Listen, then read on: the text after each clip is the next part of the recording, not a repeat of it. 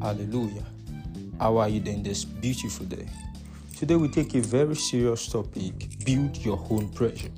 Matthew 5:14 says, "You are a city set on a hill, you cannot be hidden." If you won't be pressured out of measure in this life, you better become your own life's pressure. Many would only matter would only remain at rest when every other external factors acting on it is equated or surpassed by the pressure built up within that matter, or sustaining it. That's law of motion. That something will only be at rest except what is being built within it surpasses the external factors, and that's what you really need to work on. If this world won't keep pushing you about, you must have a standard you hold yourself up to, or else you will be messed up.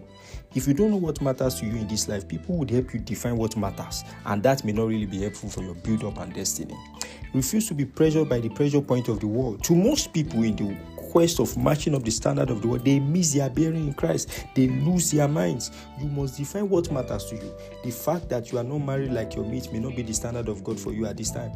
You may need to work on yourself and shift. Don't let the world call you what you are not because you haven't had your child physically. The fact that you are not everywhere on the social media parading material should not make you misfire in life. There are a lot of people out there that have sold their souls and have lost their peace because they want to be seen in one way or the other by the world.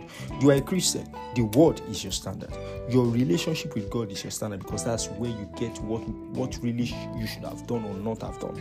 Your purpose is also your standard. Jesus is your standard. When the world rushes at you, get back inside and identify again with what truly matters, so you are not pressured out of measure by what should not define you or destroy you. May you not spend your years on frivolities in the mighty name of Jesus. Listen and listen good. If you won't be pressured out of measure in this life, you better become your own life's measure.